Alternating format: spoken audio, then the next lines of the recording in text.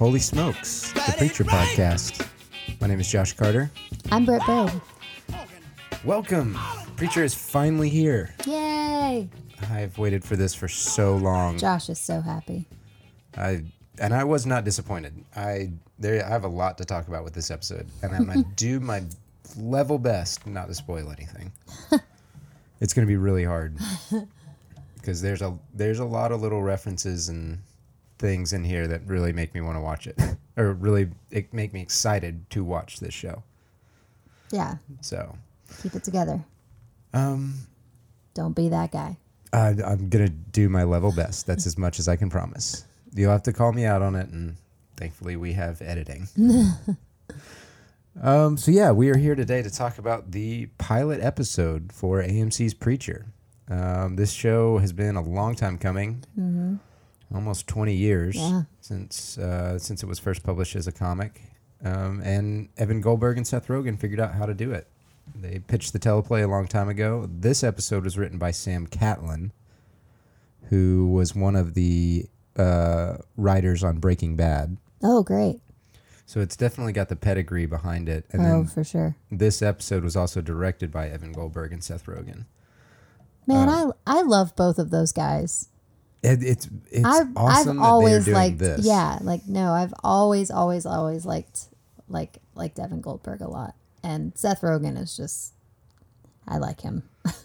He has a lot of like that bro humor cornered, I think. Like most of his movies are not movies that I generally would like to watch, but I find him so charming as a person and as an actor. Like I can't think of anybody else that I would be okay with being behind this show. Does that make sense? Yeah. Like I think it has just the right amount of like that irreverent kind of humor that it works, but it's also still it touches on a lot of really deep theological shit in the first episode alone, which is unexpected, but they kind of level it all out with a lot of really great humor. So I think I think it's got Seth Rogen's mark on it for sure. Oh, yes, definitely. And that level of humor is perfect for this property, just because the comic books are so funny, but in a really kind of dark and twisted way. And I mean, these guys have written some really dark and twisted movies before. So to see them finally, take on this property, I think is pretty much perfect. So just opening thoughts, Britt, what did you think of this episode? I think it's one of the best pilot episodes of a television show I've ever seen. Really? Like, from top to bottom, start to finish, one of the best opening episodes of a series that I've ever seen. It was dynamic. It was fun to watch. It gave you just enough information about these characters that you were immediately either endeared to them, or you made a decision about them, or you didn't know how to feel about them, but you were intrigued just enough that you wanted to keep watching, which is what I found to be true with Jesse's character specifically, because I don't know a lot about. To preface, of course, if like you listen to our first episode, Josh has read the books. I have not. So I don't know a lot about any of these characters. So I'm going off of what the show is telling me. I've been very, very good about ignoring Wikipedia, which was really hard today because I rewatched the episode and there was a lot that I wanted to look up because I'm one of those people that I'll immediately jump to the end of the book to see how it ends. Wait, what? You do that? Yeah, I do that. I'm that person. What? So I'm doing very, very good to not do that with this show. So I thought as an episode, like I said, top to bottom, start to finish, I thought it was great. I want to know more. Like I'm hooked. I want to know everything I possibly can about these characters. I want to know who's supposed to be there and who is an addition to the show that's not originally in the comics. Okay. Like I want to know everything about these people. So I'm excited to keep watching it. Yeah. We will definitely talk about some of that on this episode because there's a couple characters that play key roles in this episode that are not in the comics. Okay. They're original characters. Sure. Now, as somebody who is familiar with the story material, what did you think of this episode? Is it everything you wanted it to be and more? I thought it was great. It's very different in a lot of ways than the comic. it's not a straightforward adaptation by any stretch of the imagination. And watching it 3 times now, I think I know where they're going, which really makes me happy. And it's a really smart adaptation, because you've heard me talk about this before. This is a crazy property. It gets really bizarre and really kind of dark and twisted, and there's some strange stuff that goes down in the comic books. So for them to start it this way, and not just start it as like a prequel, hey, we're just going to set up all this other stuff that we're going to do later, but to start it using something from the comic book, using a specific storyline from the comic book, in order to allow people to get accustomed to the characters before it gets really weird. But there's little Easter eggs in there that are kind of pointing the way of, hey, we'll get there eventually. We'll get to, we'll get to the weird at some point. Okay. I thought it was a really great adaptation for a really tough property to adapt. Sure. Yeah, and it's getting a lot of praise online and in TV reviewer circles, which really makes me happy, because I really want this to be a hit. I really want people to check this show out, because it's, like you said, they get into some really deep theological stuff, and me being the son of a preacher, this stuff is just kind of ingrained in me, but I also love really dark, weird stuff. Right. So like this is kind of like a perfect property. It's a great for little me. balancing act. Yeah. Yeah, and so I really want this to be a hit, and I really love that there's a show that's gonna try to walk that line of, hey, there's we're gonna talk about God and the devil and this stuff, but we're not gonna talk about it in a polite way. I just love that idea, and so I really enjoyed this episode as kind of a precursor to, what they're gonna do down the line. Yeah. Absolutely. There's characters that popped out immediately just from this first episode that I already feel very endeared to. I feel very protective of. Well, you can't really feel protective of Tulip. I feel this way about Arseface. Eugene, is that his name? Eugene. Yep. I've watched the episode twice, and the scene with Eugene has successfully made me cry both times. Up in his room? Yeah. I was sitting with you during your third rewatch, and I was kind of ignoring it because I didn't want to watch that scene because I didn't want to get emotional again. Which is just a testimony to really great writing, I think, and really great direction. There's not one weak actor in this cast that I've seen so far, which is really promising as somebody that I'm also an actor. So I tend to be one of those assholes that's a little bit critical about it. But from what I've seen so far, I'm very impressed. We will talk about Tulip because I have a lot to talk about. Yeah, we'll get but there. We'll get there. So yeah, I guess let's start at the beginning. Sure. What were your thoughts when it opened up on space and it looks like it's 1970s porno film? I loved it. I made a little kind of note on a notepad that was sitting next to my computer when I was doing my second rewatch. All I wrote down was 1970s sci-fi. Awesome. And that's what it looks like. I love that. It really grabbed me right away. It's very dynamic. It's unique enough that if you've seen any of the promos for the show, you recognize that there's a specific tone that they're going for, so that it opens up in a very different way than what you're anticipating is quite exciting, I think. Because it literally says like outer space, and then it's all of these like bad animated effects of deep space with like a comet busting through Saturn's rings, and on the one hand, while it was really dynamic and interesting, it was also a little unnerving because the sound that thing makes sounds like a baby crying, which is really fucking weird. It is a baby crying. Because it's like a baby crying, but it's a comet and it's in space, but it's not a comet. So it's like, what the fuck is happening? So that was that immediately, like that first opening sequence really had me by the figurative balls, if you will. Yeah, you bring up the sound design in this whole episode. There's a couple moments that I'll talk about later, but the sound design, just things they do in the background, like hidden sound. Yeah. Yeah. There's so many great little moments Sure. with that Sure. throughout this episode. Yeah. So the comet crashes down to Earth, and we end up in a church in Africa. Mm-hmm. I just want you to kind of walk me through your thought process watching this scene.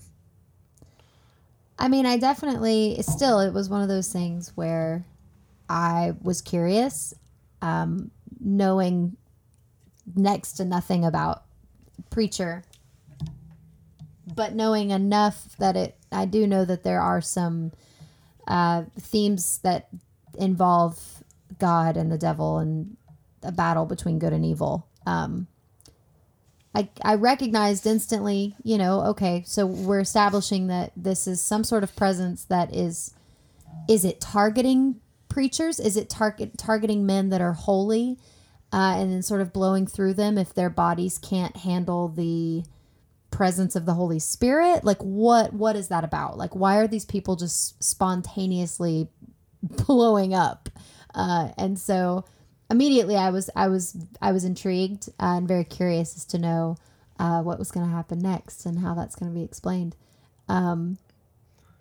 We get that preacher, the African minister, giving a sermon. It's really kind of a weird sermon because it's kind of a lot of the Book of Revelation type stuff. Very much so. But they change up a lot of the wording, which is really interesting. But it was still very much like a doomsday sermon. Like talking about like the battle of good and evil is coming.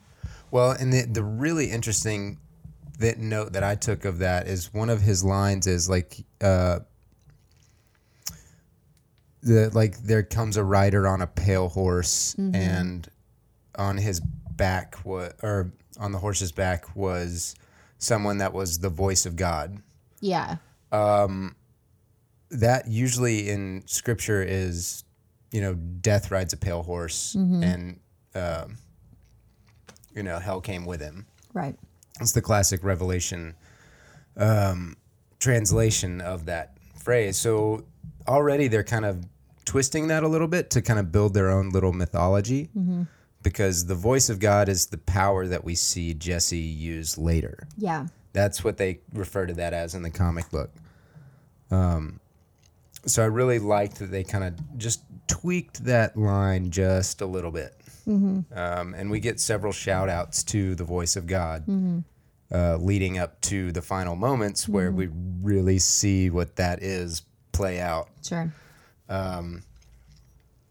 So then what did you think when he exploded? I mean, I guess also growing up in a Christian household, being familiar enough with Scripture to know that classically it's often taught and preached that the presence of God, to look upon God or to hear God's voice, it's too much for any human being to handle. Like, that's just always something that was taught to me in my household anyway. That the presence of God alone would kill a human man. That to hear his voice, unless he, dialed down a couple of decibels so that you could understand him, like, to hear the sound of God's voice, to be in his presence or to look upon him would be too much for any human to withstand, and they would die immediately right there. So seeing a preacher stand up and say, I am the prophet, like, I'm the chosen one, and then immediately exploding and sending blood and guts flying everywhere, I immediately knew, okay, so we are dealing classically with a God that everyone is generally sort of familiar with, in that it is the biblical God of kind of this Old Testament fame, where it's very violent, and there's this sense of God is love and light, but God is also dangerous. So, that was immediately like my first thought of, was like, okay, so we're dealing with a God that's very brutal. Like, this is violent, and this is something that not any one man could probably withstand, which I think is what makes the end of this episode so interesting. So do you think that that force that is flying around the world destroying people is God? I don't know. I don't know if it's actually God. I don't know if it's some aspect of God, whether it's like his voice or it's I don't know. I don't know if it is something that maybe it's an extension of God, the figure, that it's more of it's something that it's put into people in order for them to prophesize. Like, I don't know. I don't know. I do think that it is some sort of holy, heavenly being. That's my theory. You're not totally wrong. Okay. That I think is when that stuff starts to get revealed. That's when the show, I think, will start to get like really weird, and they're setting a lot of that up in this episode, including a couple characters that we see return to that church later. Yeah. Oh, yeah. Those guys. Yeah. Those two characters will be the catalyst to reveal exactly what that thing is. Yeah, what it is. Yeah. So coming out of the church, everybody scatters and the cross falls. I love that the cross flips upside down and swings back and forth for a quick second before it completely crashes. And then we cut to a flashback to Jesse's dad, kind of giving him, I don't know if you would call it a pep talk. It's I don't think it's a pep talk so much. It's kind of just like his last words. My last words. My last will and testament to my son. But so he's giving Jesse some advice. We'll call it that. Do you want to go ahead and talk about like kind of all those flashbacks together, or do you just want to take them as they come? Yeah, I think talking about all the flashbacks together is probably good because it's interspersed throughout the episode at random times. I don't really have much to say and comment on that because I feel like obviously something really bad went down. Mm-hmm. But as far as like the identity of who shot his dad, what the promise was that he made him, what Jesse did that was so bad that he went away, but then he came back. Like, there's a lot still that's not been filled in for me that you know, and I know you know, and I know you know that I don't know. Mm-hmm. One interesting. So, yeah, I'm fine to just say, hey, flashbacks happened. Well, one of the interesting things that I really wanted to talk about this flashbacks, and really bring them up because there is no context for a first time viewer to know anything that's going on in that situation. Exactly. But in the comics, his dad is not a preacher. Oh. Yeah. Oh. So it's a very interesting thing that they're doing, making that an aspect of the adaptation. Yeah. I don't really know what to do with that right now because there's not a ton of information. I know that exact scene. They pulled it almost straight from the comic book. But he's not a preacher. Wow. That is very... Okay, so let me ask you this. And I don't believe that this will spoil anything for me. Gentle listener, if you feel it will spoil something for you, just stop listening, ignore this. And by the way, we're going to try to our best to avoid book spoilers, sure, but we will spoil everything from this episode and then moving forward every episode after this. Yeah. But so go ahead. Let me ask you this. So now that I know that in the book it's very different, that his dad is not a preacher, does that affect the promise that he made to his dad? Because there's a lot of they lean into this idea very heavily in this episode, right? Of him coming back, and him not necessarily being welcome back, and people are sort of nervous about him being there. I mean, the sheriff even has that line where he says, everybody's really worried that you're being so quiet, but I think that's how we should keep it. Like, you should definitely stay with your nose to the ground. Don't make waves. So does that tie into his dad not being a preacher? Or in your mind, does it make it all the more imperative? Does it make the promise all that more imperative and important because his dad is now a preacher? Do you understand what I'm saying? Yes, okay. I do. I don't know because I don't think the promise is to his dad. Okay. That is if it's the promise that I have some sort of reference to, it is not to his dad. Okay. They may be spinning that to be to his dad, which is why his dad is now a preacher. So they may be doing that. But Okay. if I remember correctly, the promise that he made that he broke and now he feels like he's paying for Okay. was not to his dad. Interesting. Okay. Okay. And it's also interesting that Anvil in the comic book is not his hometown. Okay. It's a different town. He has no association with Sheriff Root until a certain point in the comics. Okay. So they're For the they're sake of making it efficiency, I think it is what it's sounding like. well, and it's that whole idea too of like allowing people to get to know these characters and making them comfortable before this really takes a left turn. Okay. I think. Okay. Yeah, that At makes what sense. point they will Sure. do that, I don't know. Sure. Yeah. But they're setting it in small town America to let everybody kind of get used to this world before it goes nuts. Okay. Which I really like. I think it really, really works well. And there's some great moments in here from those characters that don't. They're important characters in the comics, but it's a comic book. They don't get a ton of love. Sure. You know, they're there for a couple pages, and they're big characters, but they're not. You know, Yeah. you couldn't do a whole season with their stories.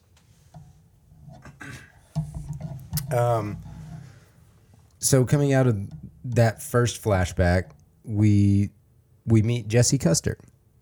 I loved that they included the Willie Nelson song, "The Time of the Preacher," because the lyrics appear in the first comic book. Oh, that's cool. That's really cool. And the first issue is actually titled "The Time of the Preacher." Oh, that's great. That's awesome. I love that he loses the page to his sermon. Yeah. It's like, it's such a stupid, simple mistake, but you just immediately see like, oh, this dude's just not good at his job.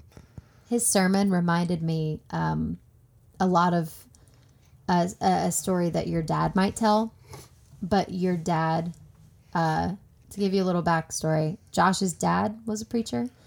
Josh's dad was also a coach.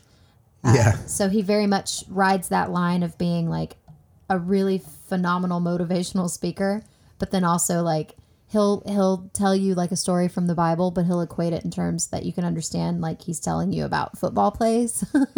So in a way, it just comes across as a lot of like locker room speech. Yeah, which is really inspiring. Your dad like has the locker room speech on lock. So totally. Him telling his sermon involving some sort of parable about a football coach and the player reminded me instantly of your dad. But if your dad wasn't telling the story right, which is never going to happen because your dad knows these stories like the back of his hand, right? So that was a fun little moment for me. I was like, oh yeah, every preacher always tells the sports story.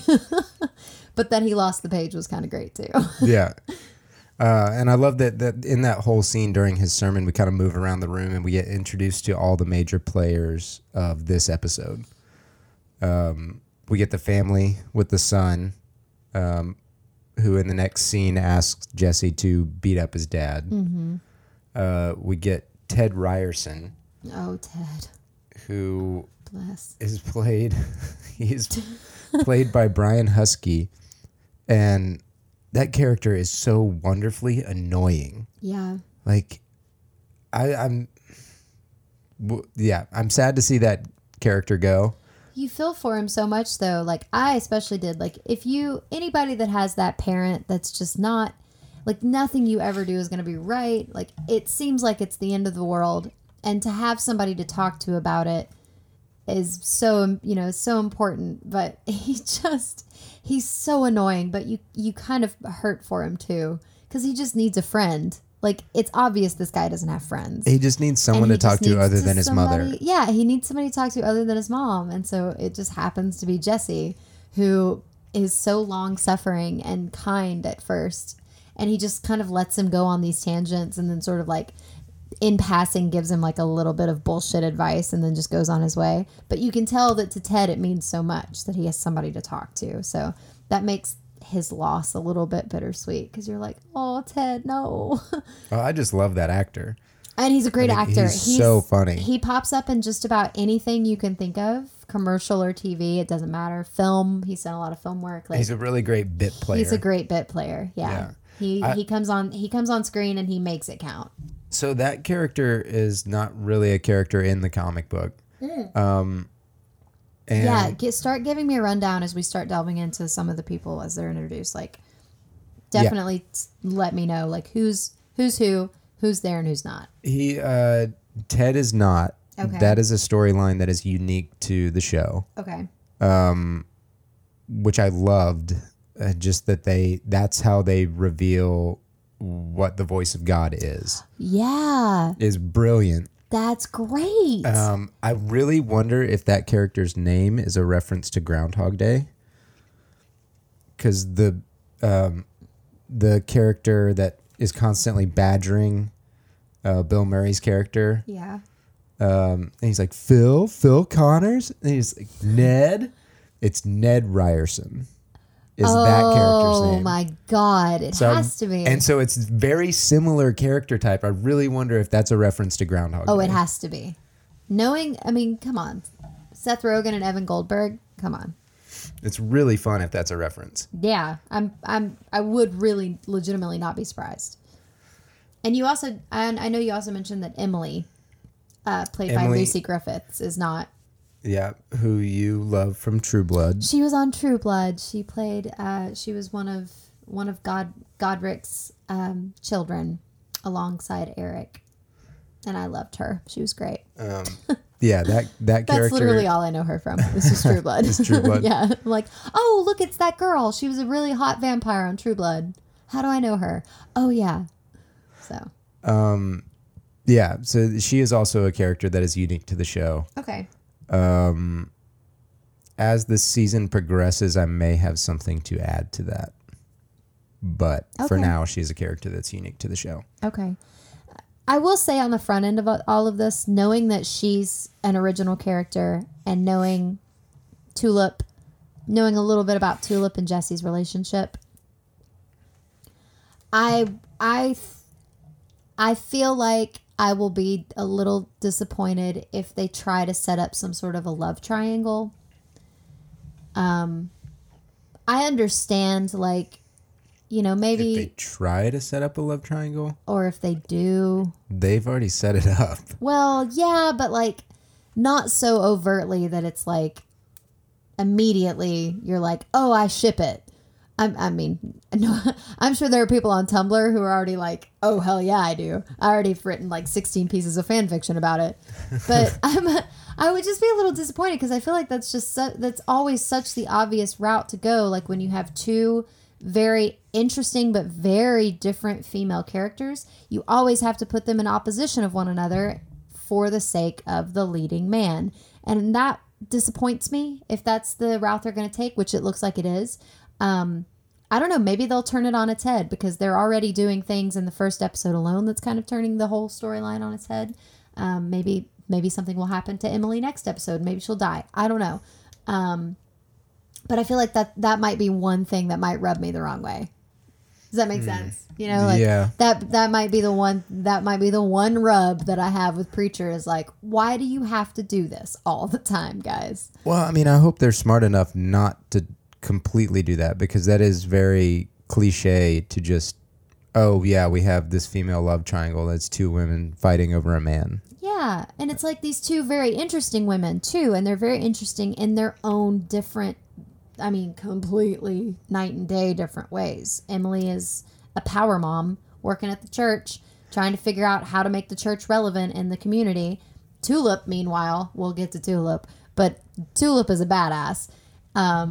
And it's like, oh, okay, so we're basically introducing this love triangle just to show that Jesse as a character has this conflict that he has to deal with, which is not just a conflict between good and evil, presumably, but also the conflict between choosing the safe girl or the girl that's very passionate and violent, but deeply rooted in his past. I feel like that's such a trope of a storyline. I feel like that's been done so many times before. Yeah. I want to see something fresh. I want to see something different. My hope is that they do something different, but Yeah. whatever. I'll watch it regardless, but you know. Yeah, I don't know. There's a part of me that thinks that Emily is a surrogate in this first season for another character that is coming down the line later. Oh, okay. Okay. But I do think they are setting up that dynamic, and they're using that relational dynamic as a metaphor for the conflict that Jesse feels. Yeah, sure. Which is appropriate, but it can be handled better than just. Yeah, it's gonna all hands on how they handle it. Yeah, at some point, Tulip and Emily showing down, and they're like, Sure. "You get your hands off my man!" Or like not even that, but it's like a thing of like, no, like this is sometimes it can veer into that territory of like, I'm good for him. I know what's best. And Tulip being like, bitch, you've been here all of 5 minutes. Yeah. You know? So anyway, moving on. Well, transitioning off of that, in the next scene when the little boy, Chris Shank. Is that how you say that? Chris Shank, the little boy, asked Jesse to hurt his dad, and we start to get our first reference to Jesse's past. Can't really go into a ton about it, but you start to see that this character, he's conflicted in ways that don't really have a lot to do with faith. Yeah. He personalizes it in a way where he feels like he's paying penance for something. Like you mentioned, the broken promise. Mm-hmm. He's almost punishing himself by being a preacher in this way, and it's he's trying to make amends for his past. Now, what that is, they will reveal, I'm sure. But we get our first reference to it there. I love the little moment that comes after this because it really kind of sums up the comic book in a funny way. The whole thing of transferring the official mascot of the high school from being the Savages to the Prairie Dogs. Yeah. And how that's just, people don't want political correctness. Yeah. That is Preacher in a nutshell. This is the most it is not politically correct in any way, the comic book. Mm-hmm. And we get glimpses of that in this show, and I love it. Like having, at the end of that scene, we have Jesse Custard climb into his truck and take a giant pull of whiskey, and right then Sheriff Root walks up and just doesn't say anything about it, even though there's this national stigma of drunk driving. That is something that everybody kind of knows at this point as like, don't do that. That's wrong. Yeah. And the sheriff's just like, not even gonna acknowledge it. Well, and it informs you so much of this town, right? And it small town informs dynamic, you. Yeah, it informs you of the tone of the town, and that it's kind of still stuck in a certain era where the sheriff turns a blind eye to the preacher taking a swig of whiskey before he drives, and. I love Dominic Cooper's reaction to right when he says, I told him you couldn't do it, or however he introduces himself in that scene. And Jesse has that moment where he kind of like almost spit takes back into the bottle, trying to hide it. Yeah. it's such a perfectly performed little action that is really funny. Yeah. And that's just great. I think that's great. For the whole episode throughout, I think there's just a lot of great writing going on and a lot of great direction. There's tiny little moments that tell you everything you need to know. If that continues with this series, I will be a happy camper. Yeah, and this is our first introduction to Sheriff Root, who is a big character in the comic book in the main way that he is Eugene's dad. And that starts a storyline that kind of carries through the entire series. But it's played by the wonderful W. Earl Brown. I've missed him on my TV because he was on Deadwood. Was he? Oh, He was on cool. Deadwood, Okay, and yeah, it's yeah, really great to hear him back with a Southern accent. Yeah. He played one of those characters on Deadwood that thought he was smarter than he actually was. Oh, but he worked bless. for the really smart guy. Yeah, sure. Yeah. So those characters are always really fun. Yeah, he would talk using big words, but he would constantly mispronounce them. Or use them in the wrong context. Exactly. Yeah. Like he was a fantastic character. He's one of my favorite characters on Deadwood. So it's really great to see him play this character that is pretty much just an asshole. Yeah. Throughout, I mean, in the comic book, he is a much more serious type. He's Clint Eastwood in those old spaghetti western. He's very deadpan. He's very serious, and a lot of that is baggage due to Eugene, who we will get to in just a second because I really love that reveal. But coming out of that, we get to meet one of my favorite characters in any story I've ever read. Britt, here's another scene where I'm just going to pass it off and walk me through your thought process watching this scene, because I think it was a pretty big surprise for you. I don't think I've ever. Okay, so basically, I don't remember the last time I immediately, like, as soon as something was revealed with a character, I gasped and then clapped. And I don't think that I've ever immediately fallen so hard in love with a character as I have with Cassidy. Maybe when Buffy was on and Spike was first introduced, maybe then. But this sequence with Cassidy on the plane was such fun to watch. With such an unexpected twist. I text you and was like, wait a minute, there's vampires? You said nothing of this. No. Which was really exciting. So I guess I had taken it for granted that, yeah, it's just Jesse Custer's best friend is an Irish vampire named Cassidy, who is so charming, so foul-mouthed, such a just ruffian, and I love it. I was in love from the minute I met him. I was like, this is like me watching The Force Awakens and seeing Kylo Ren for the first time. I was like, well, throw me into the trash can. I'm done. I'm garbage. He's played by the fantastic Joseph Gilgun. Yes. I hope I'm saying that right. But I've loved him ever since I saw him in Lockout, which was a kind of a strange little sci-fi Luc Besson movie. But he was a brilliantly psychotic, schizophrenic character in that movie. And I've always not too far off the course now. Not totally. I mean, but he does have that charm. That's the thing about Cassidy is, and something that they will deal with down the line, because I mean, if you think about it, in this episode, he and Jesse meet, but they don't know what he is. Right. Yeah. Yeah. So that's definitely going to be a plot point at some point in this episode or in this season. And I hope so. I can't wait to see that, and I can't wait to see how the mythology of vampires is handled in this specific universe, because everybody has their own different takes on it, right? Like everybody, you know, from Joss Whedon to what's her face that wrote Twilight. Everybody's got their own different ideas about vampires, and so you see him.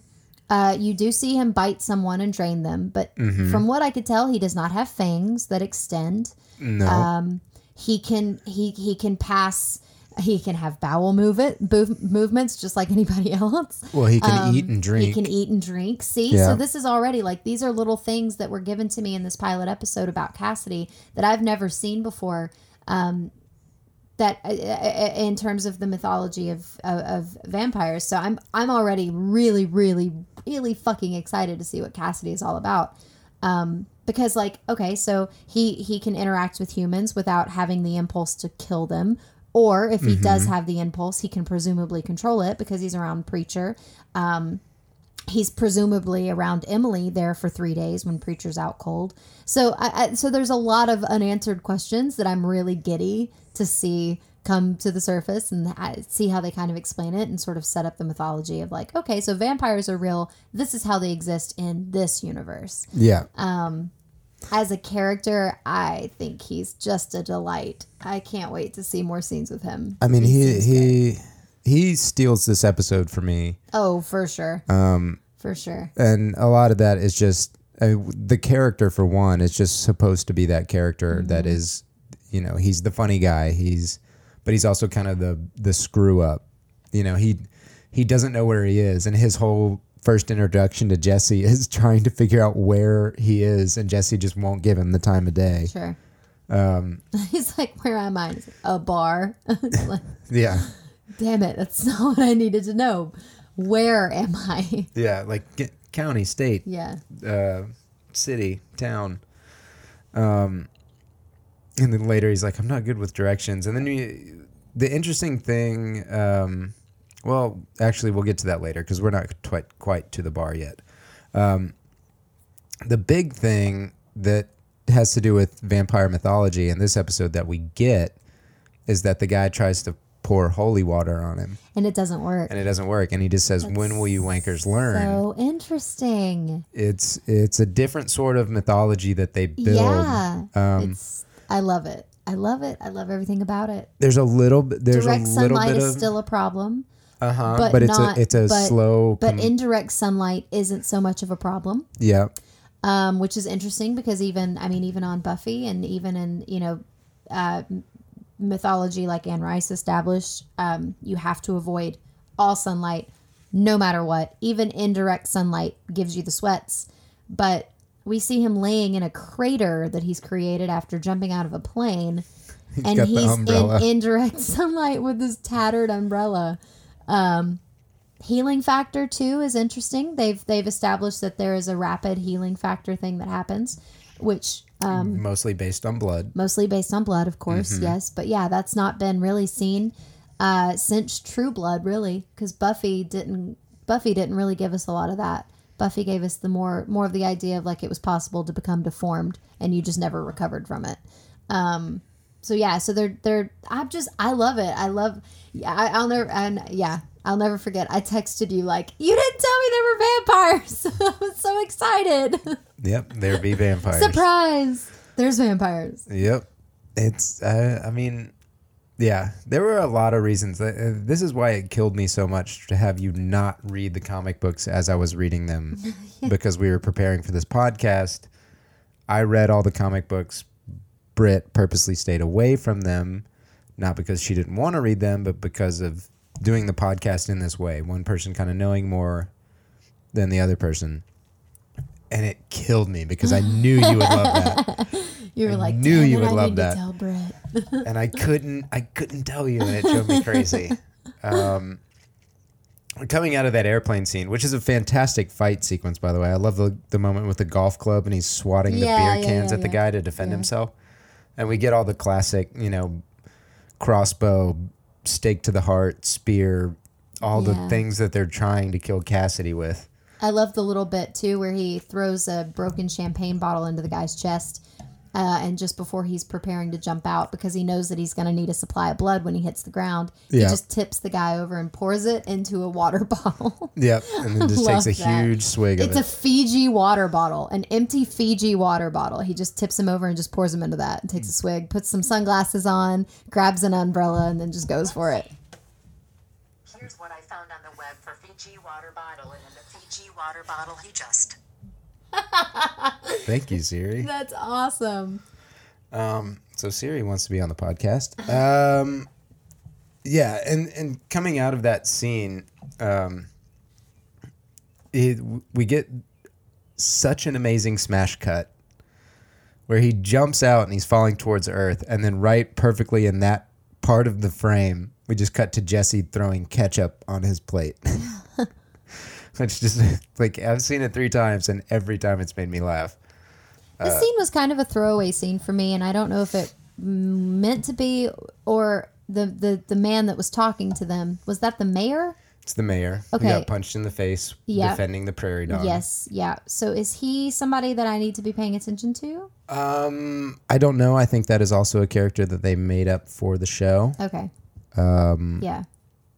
The town of Anvil in the show, I think, is pretty much a direct, not a direct adaptation of another city in the comics, but it's pretty close. It's kind of a combination of two.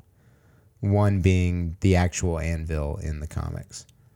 But I don't believe the mayor is part of the comic books, and he certainly doesn't play a huge part in any of the stories. There is a character later that we will get to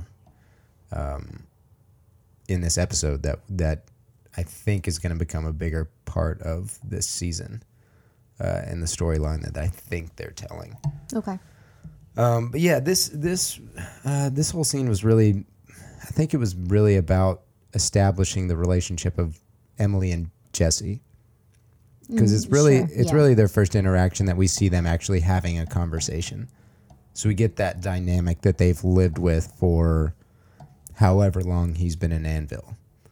And that you kind of start to see that, yeah, like she's pushing away other men to spend time with Jesse, but it's not, they don't put any romantic undertones to this scene. Right. It's just kind of allowing them to interact. Yeah. And I think that's really what it's about. But yeah, it really, yeah, there's not much to that scene at all. Yeah. We cut out of that to go back to Africa, and we see, do you want to know these characters' names? It's Fiore and DeBlanc. Fiore and DeBlanc. Okay, so I know nothing about these guys. At this point, all I can assume is that they're like investigators from the Vatican. That's literally all I got. Okay. Because the show gives you zilch in terms of who they are and who they're affiliated with, but you just know that they're investigating these very like violently religious things that are happening. They're following this entity, whatever it is, the voice of God, the actual presence of God, God himself, whatever. These two guys are following this thing around. So my immediate thought was like, okay, so they might be from the Vatican. I don't know. Yeah, that I think you'll get to know a lot more about them, I think, in the second episode, because on the next time on, it looks like, I mean, this episode ends with them saying it's here, and then the big pull-out wide shot of the church in Anvil post-service. So I think in the next episode, you're really going to get a lot more about why they are following this entity. Well, and there's also a part of me, too, that's like, why the hell is that one guy eating tea bags? Like, yeah, that is that going to be explained? I remember you asked me that. Is that in the comics? No. Oh. I can't. Well, what the hell? I don't know. I really don't know. That's so bizarre. They have a penchant for something else in the comics, but not tea bags. Okay. That's something that we'll have to wait and see if it's revealed, because I don't want to spoil that. But yeah, then we come back to Anvil.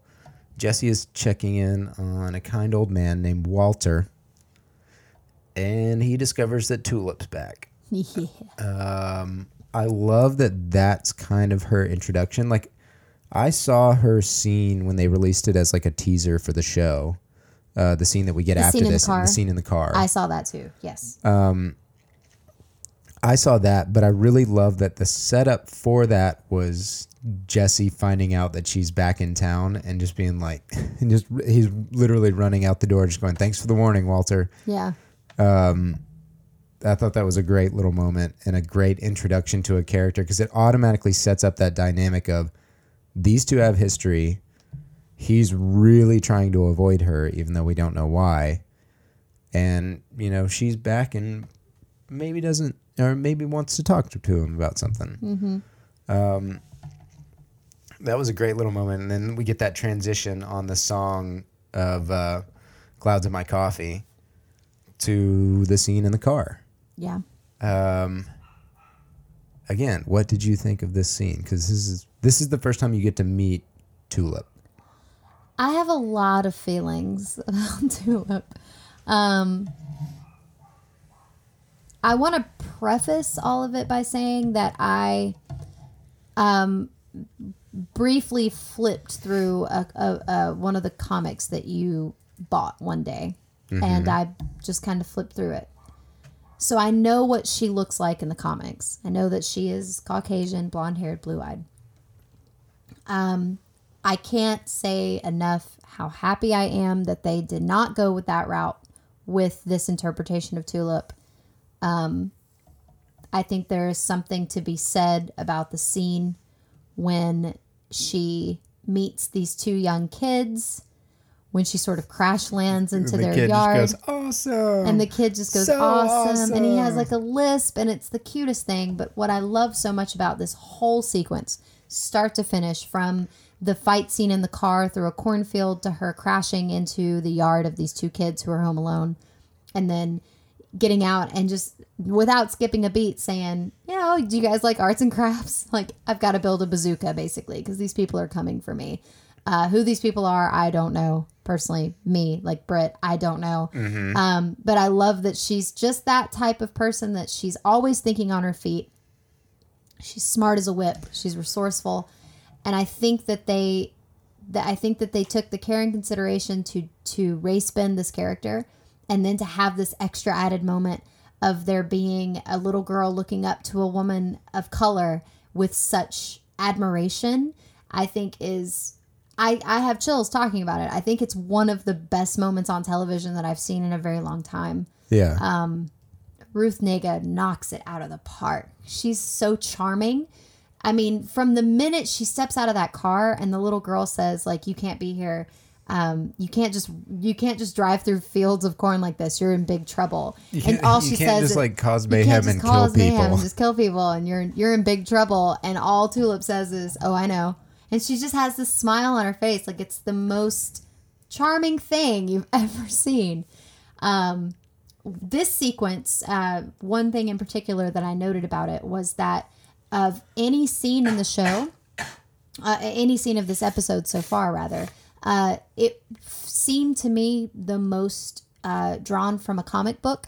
Almost every frame reminded me of a comic book frame, right down to the moment when she's talking about, and they have this great exchange. Tulip and the little girl have this great exchange where the little girl says, you know, you don't, because the little boy says, well, why don't you call your boyfriend and have him come fight the bad guys? And the little girl says, we don't need a stupid boy to fight our battles for us. And Tulip says, that's exactly right. You know, it's important that boys and girls both understand that they can do things on their own. They can stand on their own 2 feet. They can fight their own battles. And especially if you fall in love, because you have to be able to, you know, if somebody that you fall in love with is stupid or selfish, you have to be able to hunt them down and eat them alive. Yeah. That whole monologue goes in a direction. Okay, so I'm trying to itemize how I talk about this because I have so many feelings about it. So basically the monologue about eating someone you love alive is great because it's like, oh, it's so sweet. And then she turns it on its head by saying, you have to find that person, you have to hunt them down, and you have to eat them alive. You're like, wait, what? But I also love the moment that comes right out of that too, where she realizes that she scared these children. Yeah, so then she just, which is so great. But no, she has this beautiful moment with this really, really lovely connection with the little girl especially, which is just basically like, you're right. You don't need a man to do any of this shit for you. I'm going to build a bazooka and take care of it myself. Like, I think that's such a great moment. And coming immediately out of that, she's built this bazooka for these 2 little kids and walked them through the whole process. And then coming right out of that, she's put them in a safe place and basically said, okay, like, stay down here. Don't come out until the noise is over. And just takes down a fucking helicopter with a homemade bazooka. With a bunch of metal army men, shot for shot. This whole sequence was comic book panels, right down to there's this beautiful shot of her where you can see the two kids in the reflection of her glasses, and the way that it's established, it's beautiful because it literally looks like a panel out of a comic. Moving forward after that, the two kids coming out of the basement. That's the shot And that there's a for shot- me is very much like, it's very comic book. Is Yeah, the are you moment talking that about the shot of the pilot, the helicopter pilot? And he's got the soldiers in his face, and they're yeah, in he's the, got they're these, in the like, deep background. Right, yeah. Yeah, Like, that was a moment this to me whole that's like sequence- screamed comic book. Yes, this whole sequence, almost shot for shot, is straight out of a comic book, which I loved because it's so dynamic and it establishes this. For me, anyway, it informed me that this is a character that is powerful, poppy, dynamic. She's got her own thing going on. There's nothing soft about her. Like, she is very much the focal point of each of these established frames, because there was just this look to it that made it seem like this is the Tulip show. You need to sit up and pay attention. Like, this is important. Watch this scene. Yeah. I love her. I was grinning like a fool from ear to ear anytime she was on camera. And like I said, that beautiful ending to that scene when she's leaving and she's getting in the car and the little girl, is looking at her with such reverence and such admiration. She's got this giant smile on her face because it's like, who knows? I who love that knows they the last do- time a woman came busting into this little girl's life like this? And then it's her mom was dead. Her mom's dead. Yeah, Yeah, her mom's gone. Mom was dead. And that I think there's something to be said culturally. I think there's something to be said for representation, that Tulip is no longer blonde-haired, blue-eyed. It's this powerful, quirky, fun, dynamic woman of color that is inspiring this young girl. I think there's something to be said for representation. It's great. I love it. I love it. I love it. Tulip is so awesome. I love her. I'm smiling like an idiot talking about her. She's so badass. She's just so much fun. Yeah. Which is a change a little bit from the comic book. Talk to me about Tulip in the comics, because I know fuck all about Tulip in the comics. So Tulip in the comics is every bit as capable.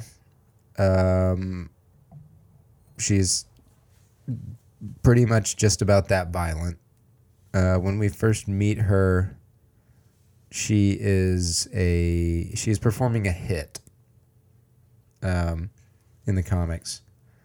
In a similar way, it has something to do with a car, but it's not associated with.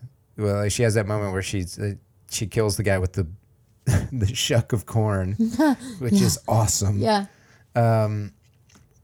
She kills that guy, and then she bends down and it's like, "Give me back my map." When we meet her in the comics, that is not in any way associated with what she's doing. She's literally just performing a hit. She's a hit woman. And it's because she knows how to handle a gun. So she has that level of capability, but she's much less feisty. I'm trying to think of how to approach this without spoiling anything. Her relationship with Jesse ending kind of left her a bit shell-shocked in a way. And then when she runs into him at the very beginning of the comic book, she doesn't play hurt or anything else. She is every bit as angry as this Tulip.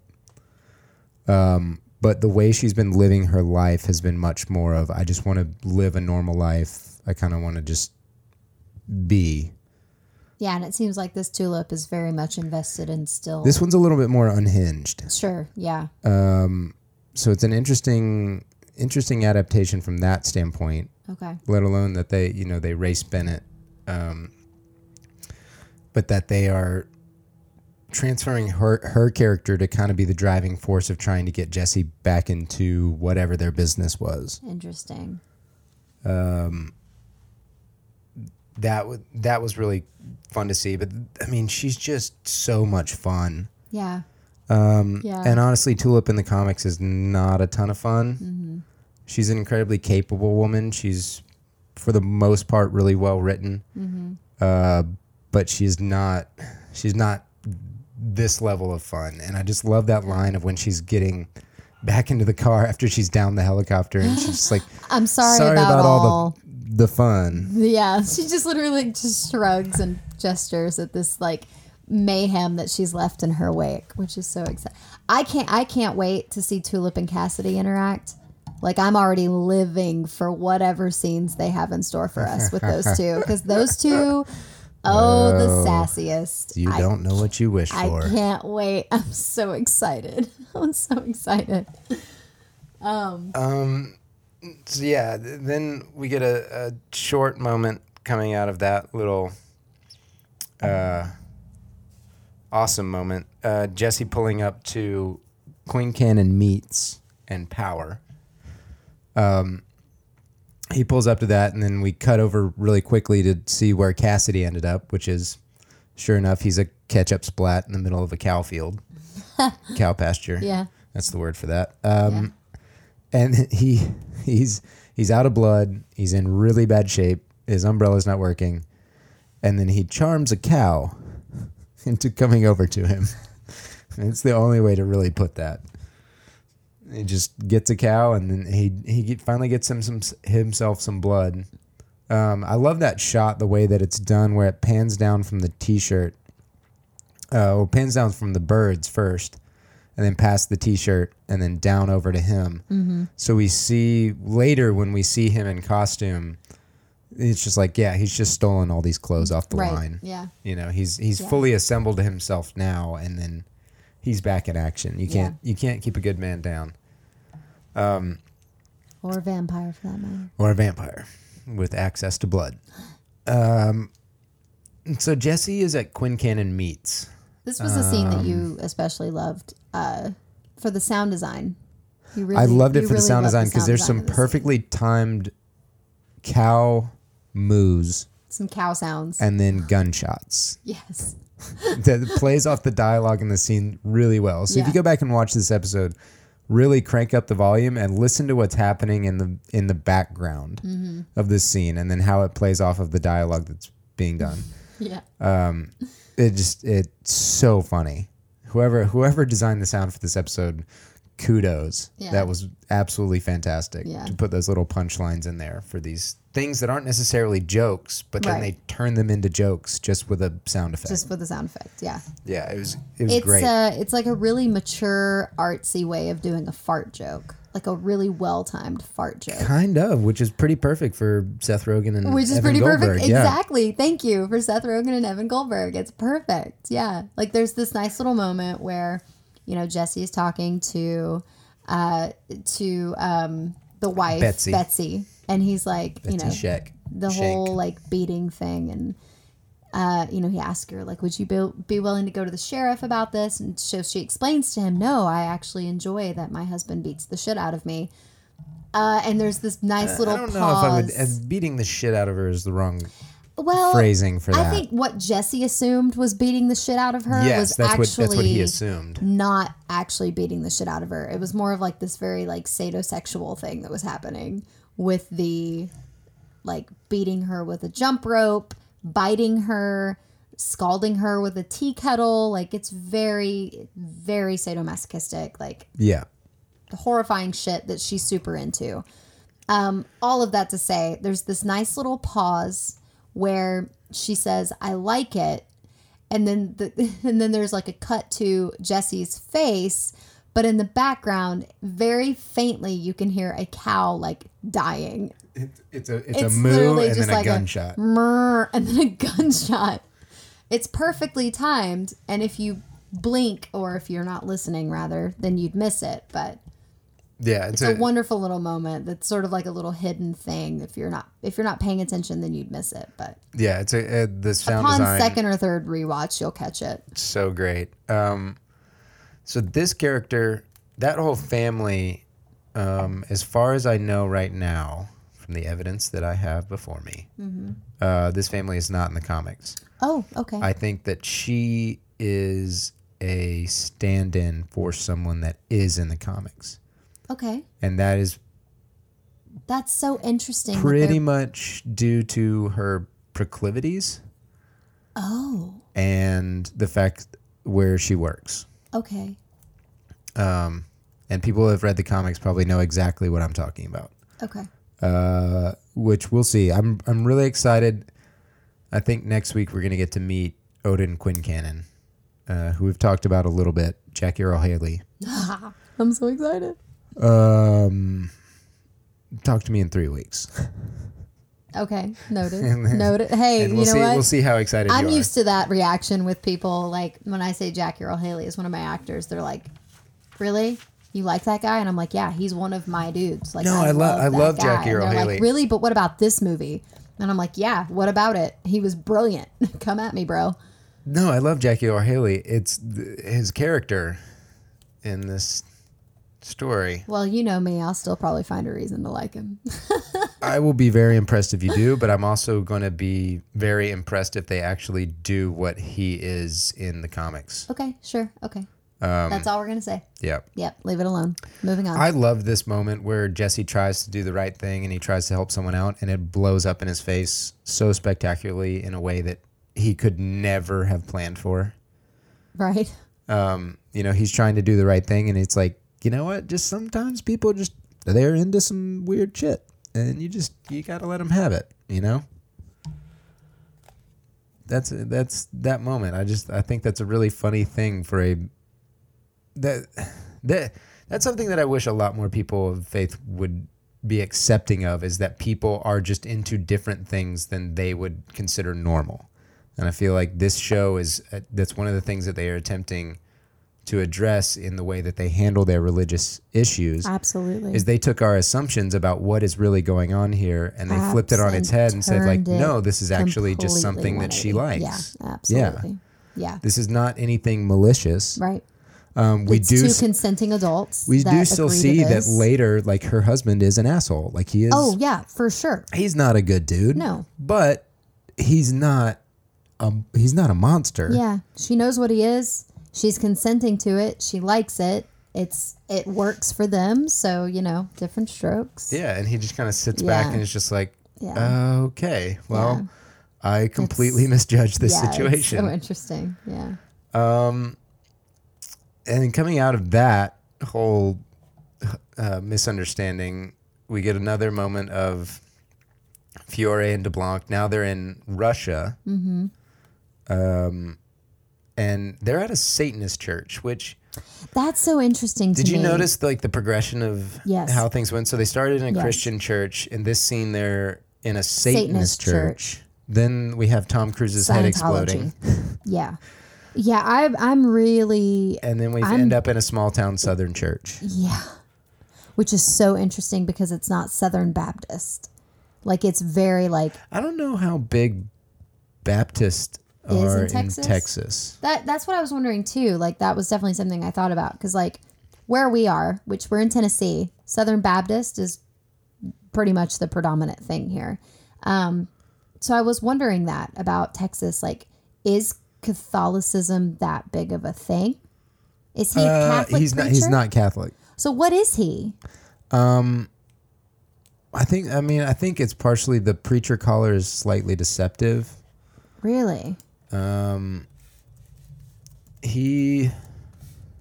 Yeah, because they that never was really address it in the comic book, but he's not Catholic, but he still wears a Catholic priest. He wears the collar. Yeah.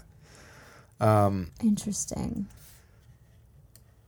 But I don't think he's not Catholic, and that's one thing that they really did well in the comic, in my opinion. Is the sign outside of the church is All Saints Congregation.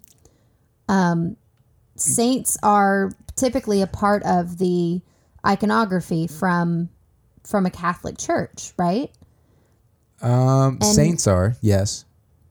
So that's what I'm wondering is he a Catholic? Is this... But if he was Catholic, then he would technically be a priest? He'd be a Catholic priest. Priest. I think he's more of a Lutheran. Okay. Or maybe even a Methodist. Sure. That's another big thing in the South. Mm-hmm. I don't know. It's never really specifically addressed in the comic book. Yeah. Anyway, off of that rabbit trail, I thought that progression was really interesting, that this it gives you a little bit of a hint as to what that thing is. That it's trying out all these different things and not just going to Christian preachers. Mm-hmm. I think that's really fun, and I think it's a fun little clue for those that want to try to piece it together. Next, we catch up with Jesse and Tulip, catching up on Lover's Hill. Is that an ear? Yeah, I'd love that line. No, it's a little bit of shawarma.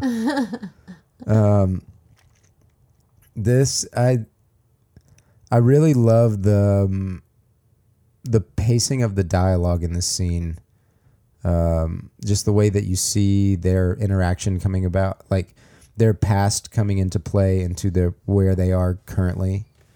And then there's one moment that's like I can tell they ADR'd it. It kind of bothers me because you can see that neither of their jaws are moving, but they're both speaking. It's kind of, that's just one of those filmmaker nitpicks. But it's a pilot. Yes, it is a pilot. It's a pilot episode. But the performances in this scene are great. I love the interaction where she's like, "Oh, you cut your hair. What'd you do? Stick your finger in a light socket?" And then smacks him upside the head. And he kind of like looks offended at first and then kind of smiles. You see that they kind of have this a little bit of a combative relationship. Like these are two people that can take and give a punch. And that's kind of how they work. And I love that they just do it through these little small moments. Yeah. And not some big blow up fight of like, you did this so long ago and da da da da da. And, she doesn't eat him alive in this scene, as she references earlier. She kind of flirts with him. But that baggage is still revealed. And then, they have the conversation of, she's like, "I'm so glad we hate each other." And he's like, I can't hate you. I wouldn't know how. It's just a really sweet moment between two characters that are going to continue to interact through the coming episodes. What did you think about this? I'm on the same page as you. I thought it was just it was not as hard of a hitting scene as when we first meet Tulip, obviously. As it's not meant to be. It's not meant to be. Yeah. It's meant to be a little bit more subdued. It's giving us a little bit more mystery and intrigue to work with in terms of the nature of their relationship, how far they go back, what they've done together, what they might still do together, and what he's sort of fighting by her presence. Like what her presence means and what he's fighting because of it.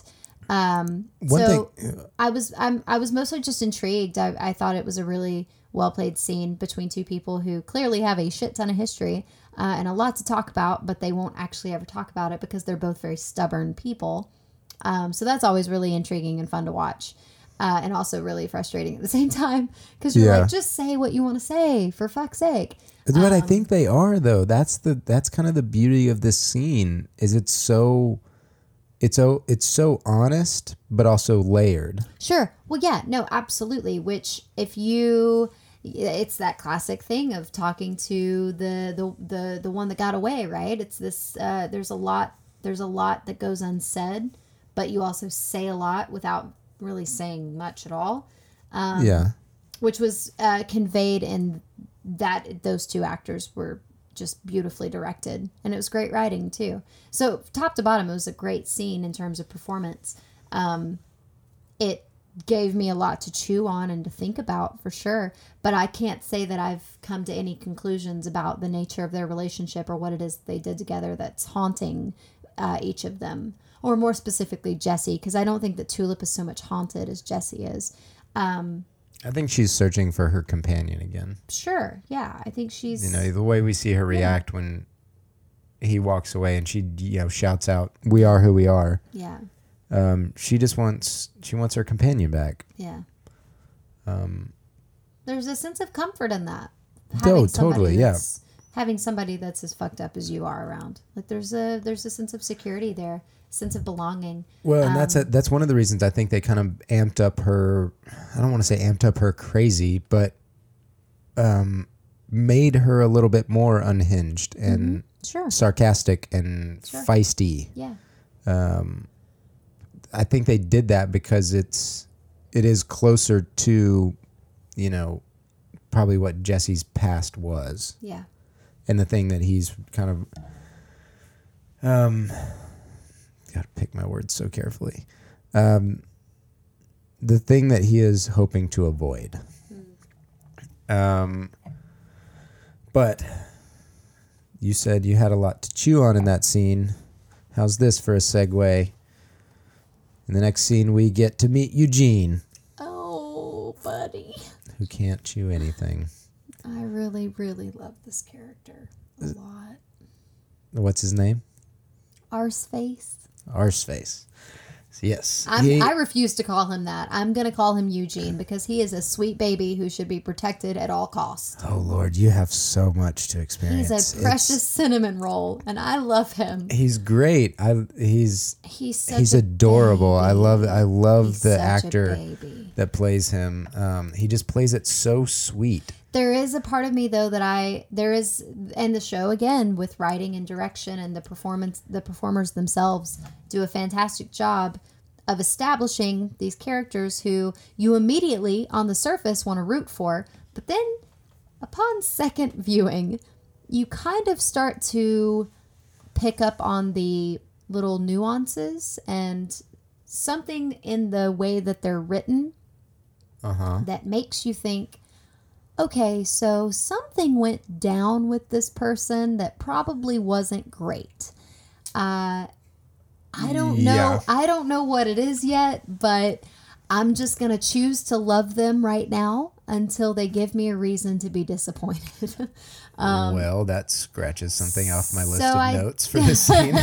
So I definitely did pick up that there was something that Eugene is, I'm going to say the word atoning for, but you probably, knowing what you know, may not agree with. No, I think that's an appropriate word. There's an element of atonement that's happening. But yes, I definitely picked up on that there is something that Eugene is atoning for, something that happened that was very likely very violent and very brutal, probably something that he caused himself, because he makes sure to talk a lot about God not forgiving him. Yeah, God. And he wants to know if God holds a grudge. Every time I've watched this scene, it has made me cry, because that is a plight that I think, especially as a Christian, as a God-fearing person, anyone that believes in God, I think can identify with. At some point in your life, there's been a moment where you have felt like God is not listening anymore because you've just fucked up so royally that he refuses to hear anything you have to say. So that was a very heartbreaking scene for me to watch. It was very emotional, and I credit that to Ian Coletti, because he's great. Yeah, he knocked it out of the park as Arseface. One might feel like he could be hindered by the prosthetics, and there are heavy prosthetics. But he does his eyes are so expressive. His body language conveys everything that he's trying to convey with words that he maybe can't. He's so earnest. That's the thing I love about him. He's so earnest. He does such a great job. It's hard not to feel emotionally really sympathetic for this character. Oh, man. But then watching it again and kind of paying attention to what he's saying, you're a little bit like, something's not quite right here. Okay. Yeah. Okay. So I'm going to choose to love you right now, because as you're presented to me right now, you're a sympathetic character, but you're probably going to be a horrible person at some point. Oh man, I can't wait for you to find out his backstory. Yeah, no, I'm excited. He's a great character.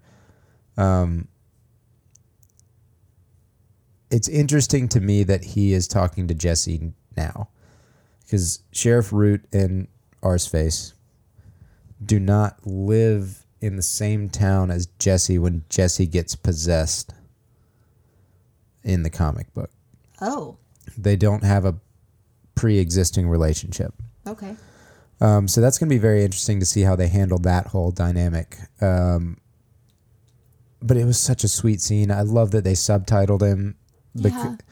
So in the comic book, he has his speech bubbles, and it's written out like all slurred and muffled. And then in the corner, it'll have a box, and it has the translation. And they subtitled him in a comic book. Oh my God. It's so great. I love that they did that. I think it's just like there's something to be said for his delivery when he's talking about, I used to pray and he would talk to me, and now it's just real quiet. Did you notice Dominic Cooper Yeah. has this beautiful reaction to that, where without saying a word, you see it all in his face, where he immediately recognizes that feeling. He knows what that's like. To pray to something that you believe in intensely, or that you're supposed to believe in intensely, and to not hear anything, for it to be very quiet. the way I described that look is it's just like, it's not just me. Yeah, no, is what he realizes in that moment. It's not just like me. it's that, like that scene starts out that way, where it's this really nice thing of the realization of it's not just me.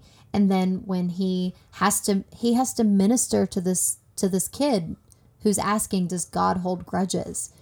And he has to basically lie because he doesn't know, because at this point his whole faith is questioned. So he can't say for sure or not if God holds grudges. It's this really lovely moment that Dominic Cooper as an actor has, where he basically has to lie as a preacher to this kid and say, God doesn't hold grudges. And then Eugene's reaction is so sincere and it's so earnest of, he's just like, you promise? Like, are you sure? I don't think that it's necessarily that Jesse thinks that God holds a grudge against him. No. I don't think he's lying. No, I think he's lying and saying that he knows for sure that God doesn't hold grudges. I think that he's lying because he himself doesn't know. Because he himself is wondering, does God hold a grudge against me? No, and that's a question he can't answer. I disagree with that reading. I read it that way. I felt like I think he feels that God is not there. He said, he has that moment with the kid earlier where he says, pray for me, preacher. And he says, I would if anyone were listening. And then here he has the moment with Arseface where he basically has to reassure this kid because he feels that what this kid needs in this moment is something to believe in. But I think I'm not debating that. I do think he definitely gives him something that he feels he needs, but I think it's also coming from a place of he's also not sure. Because at the end of the episode, he has a moment where he's like, okay, let's give it one more shot. Like, no, but there's still a part of him that's hanging on to something at least. That's how I feel anyway. Yeah, but the way that they've built in the flashbacks and thing, I think the thing that he's hanging on to is his dad saying, you got to be one of the good guys, and we as Custers, we don't stand down, we don't forfeit, we fight. It's literally his dad's last words to him, and I think that's where that final change comes to him. But he's also in that moment. There's a sound cue that tells you it's a little bit of what is in him now, and not just Jesse standing on his own. And we get that awesome moment later on in the church where he tells God that, like, one more time, just for old time's sake. And then he says, yeah, I thought not. And then sits back, lights a cigarette and says, fuck you too. And then you see his face when whatever it is comes in. He doesn't believe. I think he's stopped believing in God at all. And I loved his reaction when Arseface says, I used to hear him talk back, and lately it's just all quiet, because it's that realization of like, too, but especially being a reader of the comic, that is Okay, so that might that's inform something. you. Okay. Yeah. Okay. All right. That's Well, then something. let's not talk about it anymore. Yeah. Might just- Okay. Okay. Yeah. Yeah. But Okay, yeah. my Let's reading just- of that scene yeah. was completely different than Okay. yours. All right. Yeah. As is to be expected. I tried sure. to explain it as best I could just through character. Okay, But I yeah. had to go. You had to go there. That's fine. brush it's up fine. against those It's spoilers. fine. It's fine. After he consoles Arseface, Jesse needs a drink. We get Tom Cruise exploding, Oh my god. which has got to be one of the best Tom Cruise sudden is laughs. Yeah, just a really quick joke that if somebody just said that out loud in normal life, it would just cause you to dead. bust We were out watching laughing. it, and it was just like, it's like a voiceover. Tom Cruise is dead, and I was like, what? Wait, what? Yeah, they went there. Yeah, they went there. Yeah, they killed Tom Cruise. So yeah, Jesse needs a drink. Cassidy comes in. Has no idea where he is. We get a little bit of a clue in this scene as to what is going on with Cassidy, who those people were that were searching for him. Right. And who are the people that he calls? They're fellow Irishmen.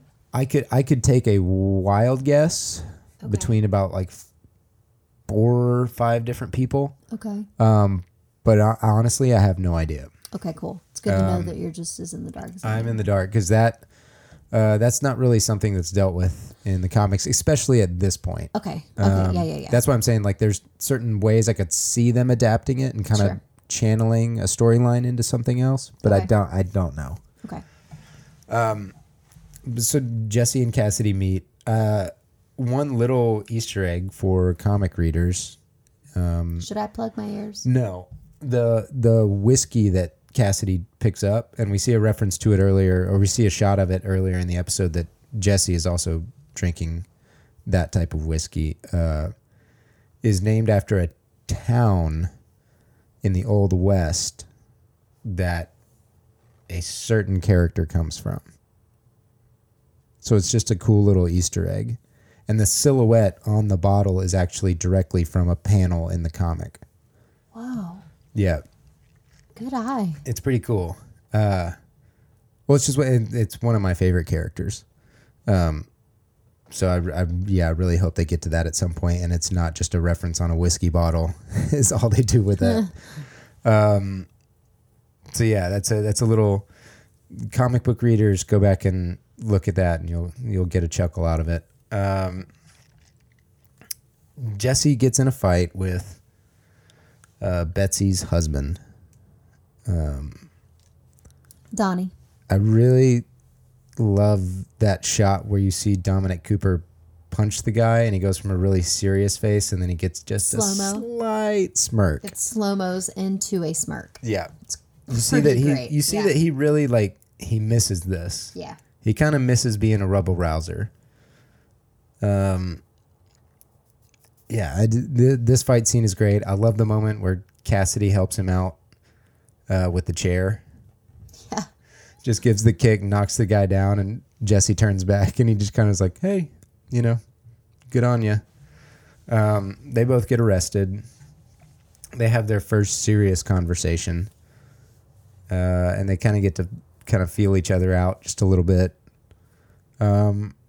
which was great. I really loved that moment because these characters, they end up becoming best friends. And it's just that having that be their first interaction as they both get arrested together is great.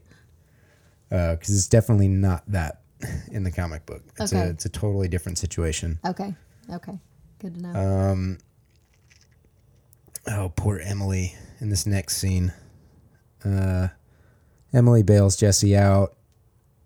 Jesse tells her he's quitting. He just can't do it anymore.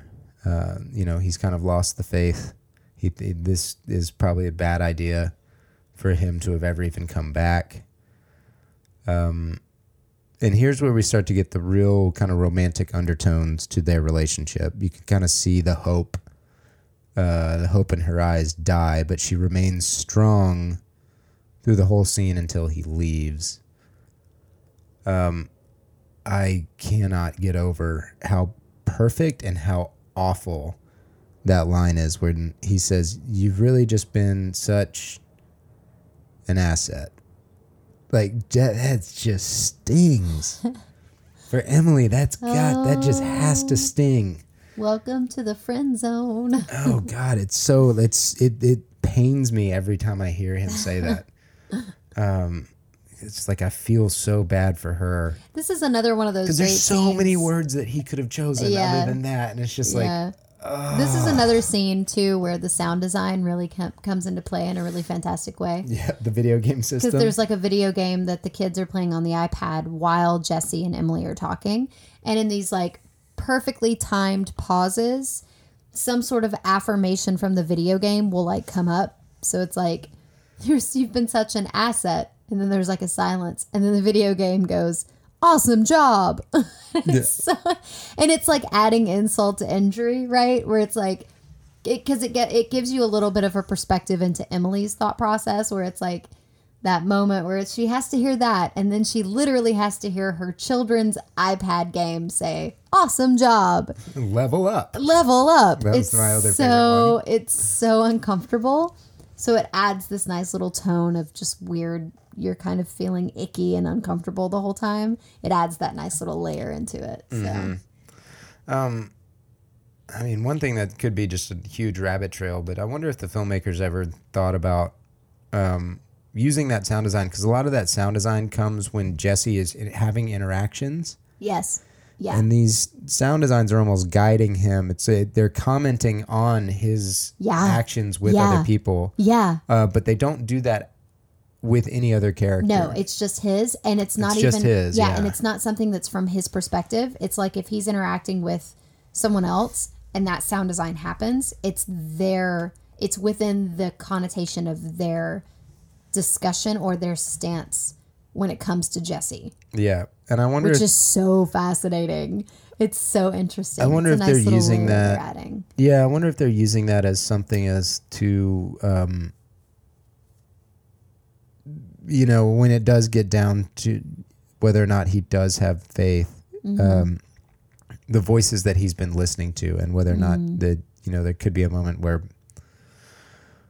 somebody says, I was that whole thing with there were two sets of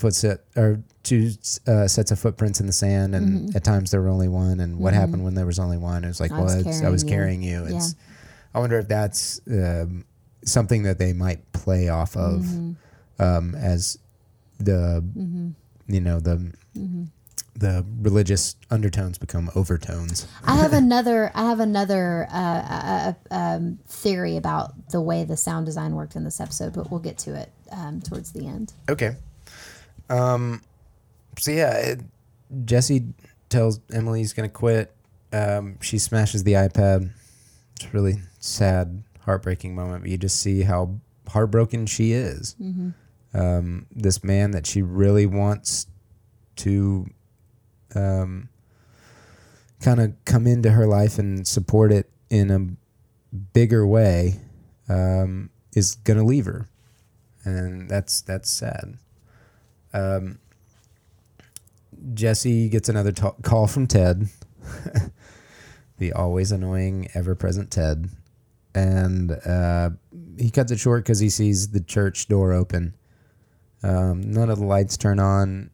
Jesse kind of has his last-ditch effort at trying to salvage some sort of faith. How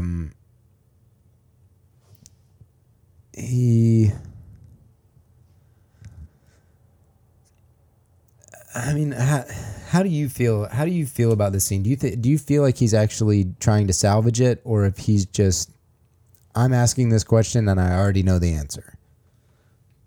How genuine do you feel that where do you feel like he is on his walk? I guess you would, to put it in Sunday school terms. Yeah, right. Where are you in your walk with Christ? Upon second watch, my second rewatch of this episode, I definitely approached it differently than the first time I watched it.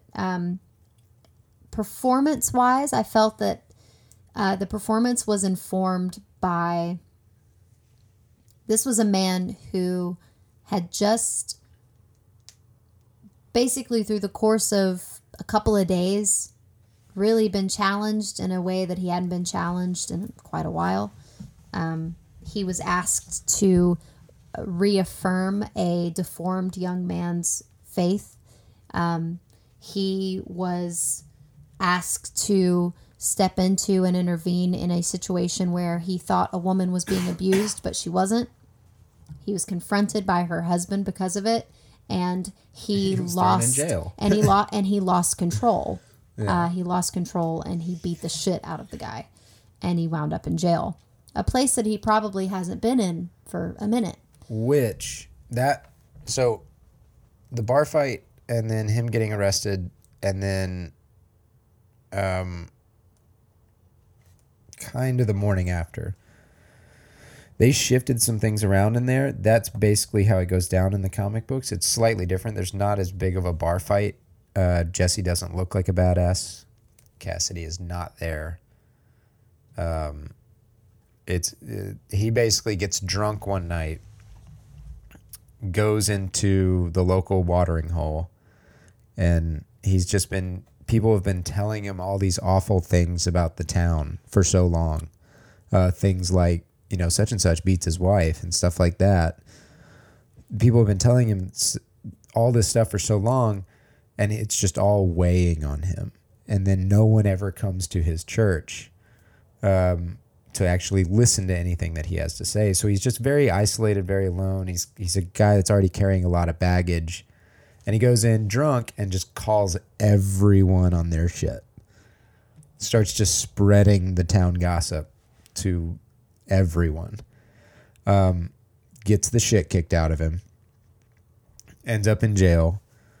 Goes to give his sermon the next day. And that's when whatever this is possesses him. Okay.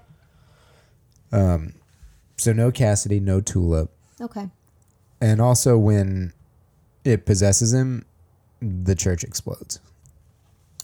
Okay. So that's probably where they got the stuff at the beginning Sure. of the episode. But it explodes and it kills the entire town because the entire town showed up the next day to hear his sermon after being arrested. Oh my God. So that's Wow. where they've seriously pivoted this show. Yeah. Wow. Okay. And they're actually going to give us characters to hang on to, and that's where Sheriff Root and Arseface, like I told you, They're not in the town, so they weren't killed. yeah. And that's how Sheriff Root comes into it, is he starts to, in the comic book, he is looking for whoever did this to this town. Oh yeah, that And makes so that's sense. why he starts chasing Jesse. Okay. That's how that interaction happens. But here we get it slightly different.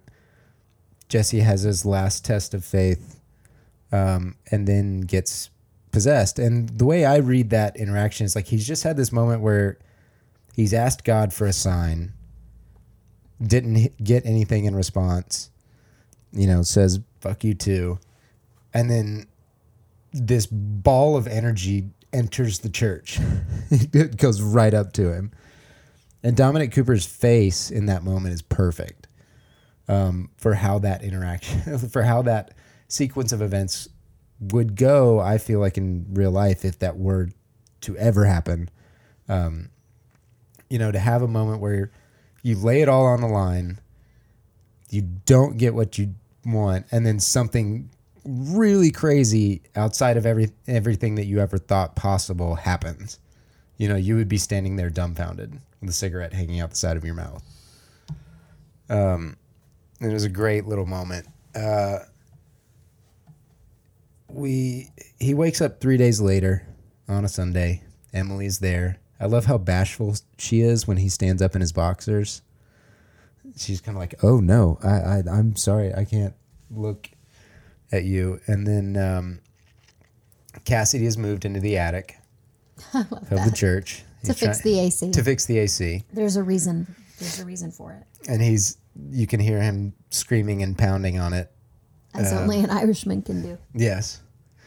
And then they kind of rush out to go to the service. Ted confronts Jesse one last time. Did you understand what was happening in this moment when it occurred? In what moment? What are you talking about? When Ted is telling him about his mother, yes. and Jesse Yeah. stops and says, Yeah, for the last time. Yeah, it's the power of Christ compels you. Like it's the voice of God. Mm-hmm. Yeah. No, I got that. Yeah. But did you know what was coming next? No, I did not know that he was going to take it so literally. It's Took it pretty literally. it's a perfect. And when Jesse uses the power in the comic book, it's pretty laid out, like it's literal, and they meet that out in, first time he uses it, he tells somebody to stop what they're doing, and they stop what they're doing, and that's simple enough. What he starts commanding people to do later on down the line gets crazier and crazier and crazier, but it's always literal. Like the person cannot take it any other way than literal. There was a way, just the brilliant direction of the episode. I knew that. I knew it was probably going to be really bad, but there was still the innocent side of me that was just like, oh, he's just going to be really honest with her and tell her how he feels. And I forgot. I didn't put two and two together. It's like, oh, he's literally going to rip his heart out of his chest. Yep. Because he says, open your heart. Oh man, that moment was so. I love this show. I think, I can't wait for it to get weirder. But it's an example. Like everyone I've told to watch this show, they always text me right after that moment, and they just go, "Wait, what?" And I'm like, "Yeah, this is this kind of TV show. It's just gonna get weird and violent, and you're just gonna have to deal with it. Just let it happen." Jesse gives his speech about how he can't quit, slightly motivated by a flashback of his father being shot in the head. And his last words being "we fight."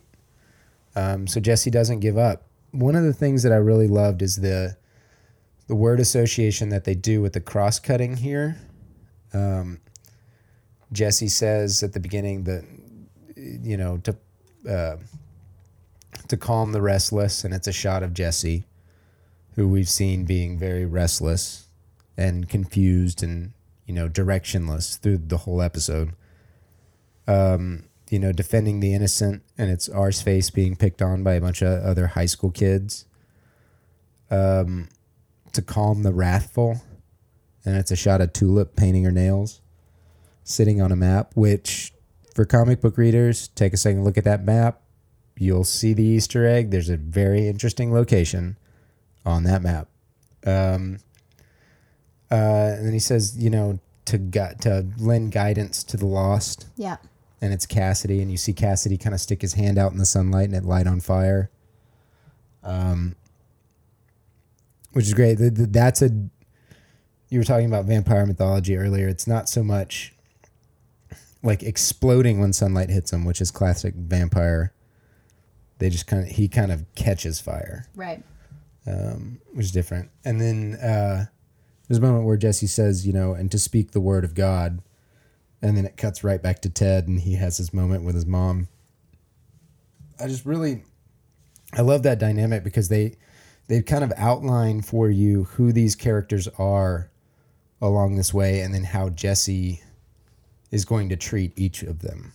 And then preceding the Ted scene, it cuts back to Jesse with him saying, all these things I'm responsible for, which is really... Yeah, it's right after Ted has cut his own heart out. Yeah. So yeah, no, I see what you're saying. It's definitely an interesting word association game that they play with that sequence. That lends a lot of... it definitely lends a lot of levity to that moment. Mm-hmm. And then the episode ends with Fiore and DeBlanc having made their way to Anvil and have found it. And they refer to it as it. still keeping that little secret of what exactly they are chasing and what exactly Jesse has inside of him. Yeah, that's the end of the episode. So you loved it. Yes. You're officially a Preacher fan. I am, yes. Good. Yes. I love this episode. I've just been waiting for you to experience this story and these characters for so long. I'm glad it's finally here. Yeah, it's great. I love it. Well, yeah, that's it for our recap this week. Yeah. We will be back next week with a recap of episode 2 of Preacher. Hopefully, Or would it technically be episode 1? No, it's 2. Is it 2? Okay. Pilot is always considered 1. Yeah. Got it. And then, hopefully we'll be a little more timely this next week. I was out of town all last weekend, so we were unable to record last week. But next week we should be able to get it out a little quicker.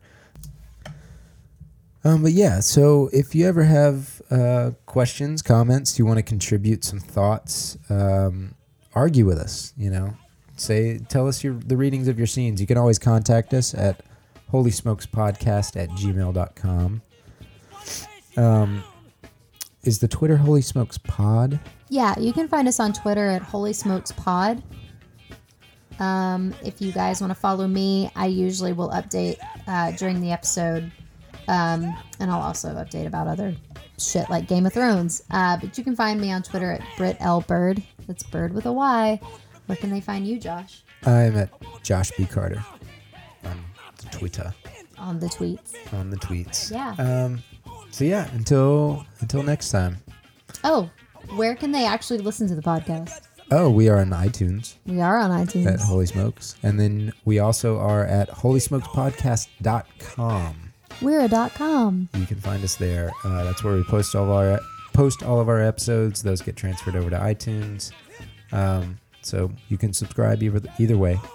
But yeah, until next week, come back and see us for episode 2 of Preacher, which is actually titled C. We can't get away from Hannibal. But